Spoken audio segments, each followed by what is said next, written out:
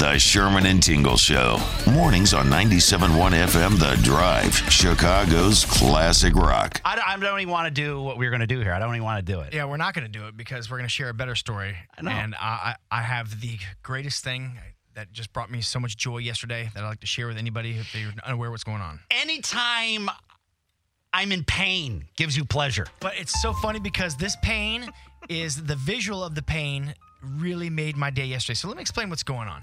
So right now we were going to talk about people who lost wedding rings. It was some kind of wedding ring story that we saw on the news. Yeah, it was a dumb story. Whatever. I had a story along with it too. Figured it happened to some other people. You know, so jibber jabber, blah blah blah. What Rachel did, Rachel likes to go on Facebook, and it's great. She puts up what we're going to talk about and see if there's any comments with some crazy stories.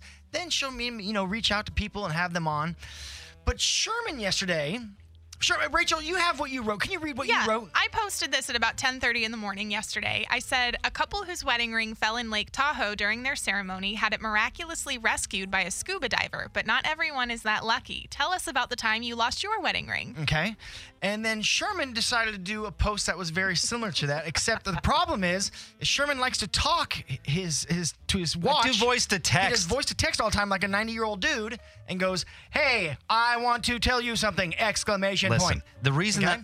let me explain what happened here, because there wasn't that many stories that came through. I'm like, okay, well, I'll juice it. I'll try to juice the story and make it a little bit more salacious. But let me point out, I was at Buffalo Wild Wings with my family while this was all going on when I tried to voice text it into my wrist like Michael Knight. So he tried to do that. Then Rachel, yesterday in the afternoon, said, "All right, which one of you two was on Facebook drunk?" And we're like, "Why?" Then she sends the actual post that went on to Facebook. And here's what Sherman did. "Did you loose your wedding ring? ? Did you have to hit home? It wasn't suspicious." Again, did you loose your wedding ring? I didn't say that. Did you have to hit home? It wasn't suspicious. I didn't say that. You're right. You did not say that, obviously.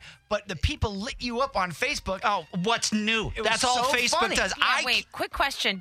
Don't you look at it before you hit post? Yeah. He was digging into some wings. He was at Buffalo Wild Wings. He was busy.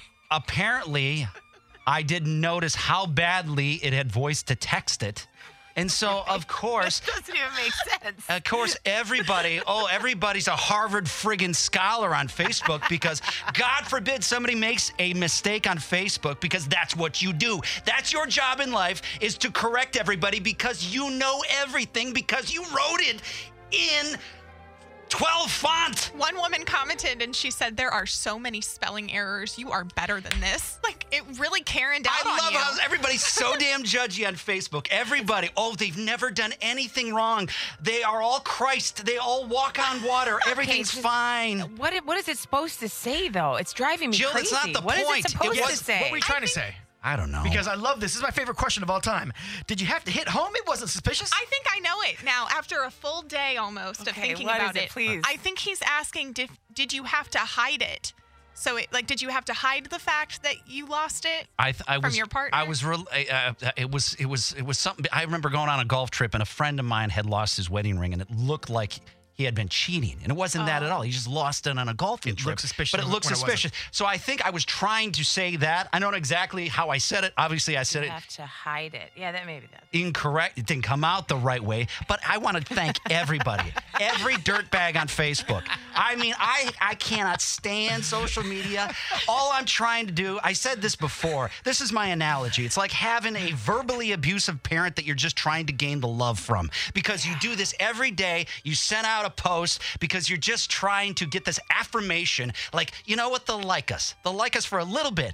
But then, all of a sudden, the sobriety from that parent comes through, and then they show how much they actually dislike you, because they just want to tear you down at every single moment. What? Who is this? The Drive. What?